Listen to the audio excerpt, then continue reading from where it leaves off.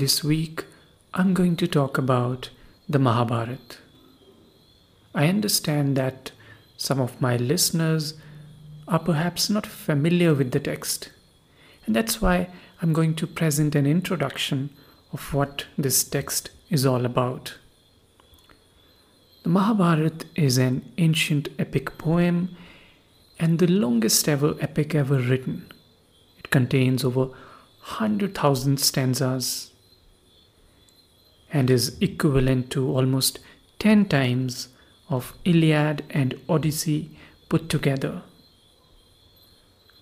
Written around 3000 years ago, the text is supposed to be written by a sage called Vedvyasa, but when we analyze this text, we get this understanding that it was written over a period of hundreds of years by many writers.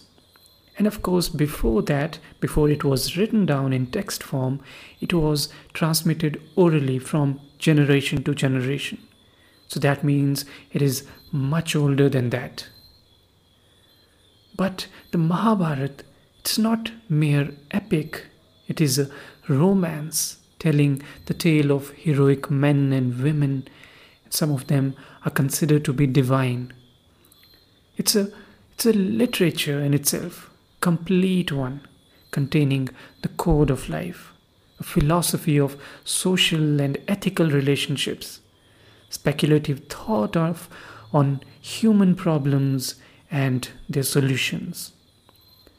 And most importantly, perhaps, it has also a small section called the Bhagavad Gita, which once again is an essential Hindu text and considered as a separate noble scripture in itself. So you see, there is a lot that goes into the Mahabharata.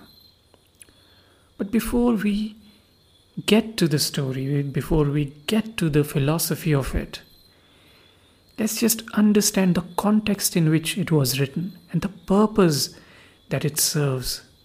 And for that, we have to take a slightly broader look at Hindu philosophy so that we can understand the Mahabharata in the right context.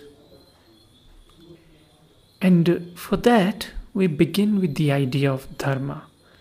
Dharma, which is not only central to the core philosophy of Hinduism, but many other traditions, religious traditions, which originated in India, such as Buddhism, Jainism, and other traditions.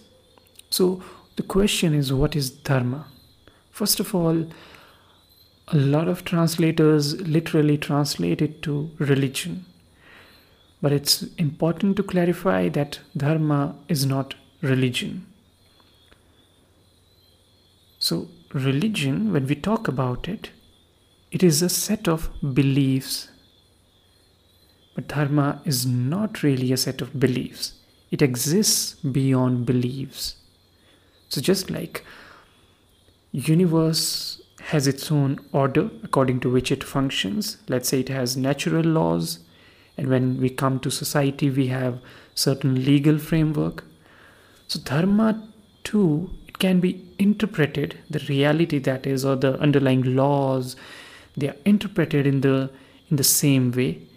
And when we talk about interpretation, we get to different ideas. For example, as I said, when we interpret the nature scientifically, we may come up with the natural laws. We may talk about physics. So that is an interpretation of reality, right? So similarly, religion is an interpretation. It's an interpretation of dharma. It's an interpretation of the metaphysics of the world. It's an interpretation of how things should be. So, for instance, Buddhism interprets this universe in a certain way, and Christianity also interprets the universe in a certain way. So both will prescribe certain suggestions, so and they will come up with their own truths, And therefore, they'll have differences, they'll have similarities. The idea here is to get to the truth, to understand the reality as it is. So that reality is dharma. And if it is interpreted in different ways, if Hinduism is interpreting it in a certain way, Buddhism is interpreting it in a certain way, that's fine. That's just the interpretation. But the concept of dharma in the wider sense, it's applicable to almost everything around us. So talking about the natural laws, we can talk about the questions of the physics. How does the moon rotate around Earth? How does fire create smoke? How do hydrogen and oxygen combine to form water? All these are parts of the natural laws or natural dharma. Similarly, when we turn from is to ought, that is how things should be, what we should do, then also we talk about dharma. For example, how should a ruler or a government govern the state? So the answer is they govern it by following the dharma of the governance. Similarly, how should you behave with your friends? That is by following the dharma of friendship. How do you do your job? By following the dharma of the job.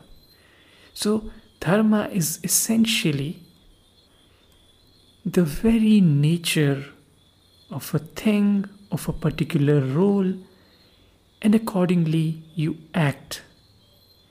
You act in accordance to dharma. So that is the concept of dharma.